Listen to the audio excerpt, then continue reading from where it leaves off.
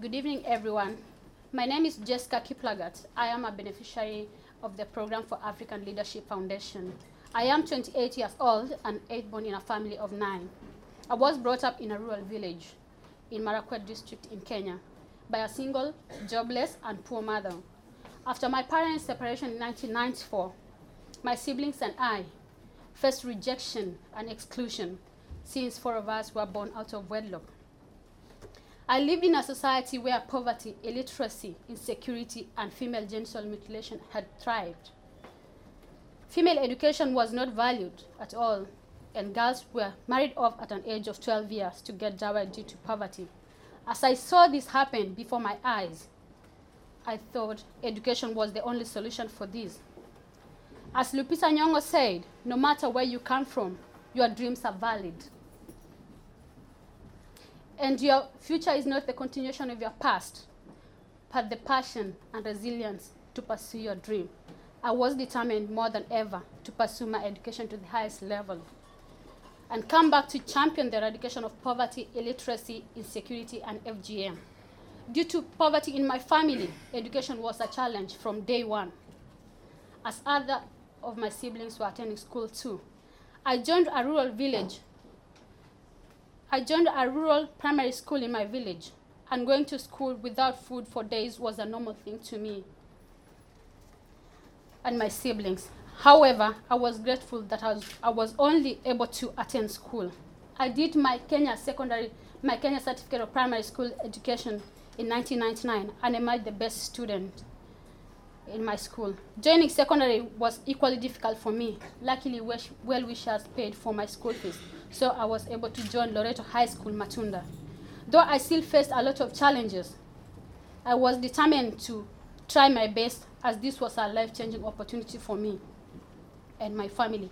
I was a hard-working student, and I again emerged the best student in my class throughout my secondary school. I joined Egerton University in the year 2005, courtesy of Higher Education Loans Board in Kenya, to pursue a bachelor's degree in education, mathematics, and chemistry. I graduated in the year 2010 with a second-class honors upper division. In 2011, I got a job at Equity Bank at the Equity Growth Foundation scholarship program in Kenya. It is a program that offers scholarships for poor children from poor backgrounds. From my experience and that of the children I was working with, I envied a society where there is self-sufficiency, where there are no poor or rich, where everyone is equal. Driven by all this experience, I wanted to pursue a master's course that would enable me to gain knowledge and skills to assist in eradication of poverty. But my salary was not enough to to pay for my master's fees and sustain my family and myself. But after everything that I had gone through, I knew that there was light at the end of the tunnel. At Equity Group Foundation, I found out about the Program for African Leadership Scholarship opportunity from my colleague. LSE being among the top universities in the world with high quality and practical education, admitting students from all over the world and nurturing the world's top leaders, I was sure this would be a life-changing opportunity for me. I completed my application, though I faced challenges. Not only was it demanding and time-consuming, I had limited internet access at work. There were application fees, as well as the loss of my sister during the submission day. After all, no pain, no gain. I gave it my all. By God's grace, I won the scholarship.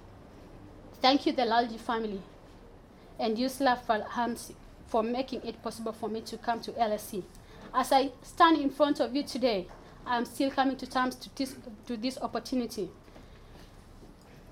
It is a life-changing opportunity for my country, my community, and my family, who rest their hopes, faith, and optimism in me.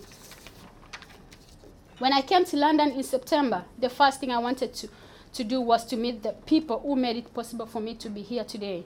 And the first meeting with my sponsor was awesome. I was so humbled, and at the same time, I was excited to be able to meet and say thank you to these people who are so selfless and who have an ending passion for Africa. Once again, thank you, the Lalji family and Yusla. The second meeting during the Christmas party was amazing. I really had fun, felt at home, and bonded more with my sponsors, teachers, and fellow scholars. It is my prayer that God blesses you abundantly and that more enthusiastic Africans will benefit from the same program for many years to come. I'm pursuing an MSc in Development Management. The experience so far has been great. I've learned a lot about the developmental issues in Africa. Africa is endowed with a lot of resources and great people. I envision in the next decade an Africa would reduce poverty and hunger, strong institutions, strong leadership, gender equality, reduced mother and child mortality rates, improved infrastructure, accessibility to education for all, environmental sustainability, reduced HIV and AIDS, and many more killer diseases, improved security for all, accessibility to health care for all, and many more great things for Africa and the rest of the world. I feel I'm empowered, and I'm confident that all Program for African Scholars are empowered too, and all of us are set for the task ahead to transform Africa to be a better place to live.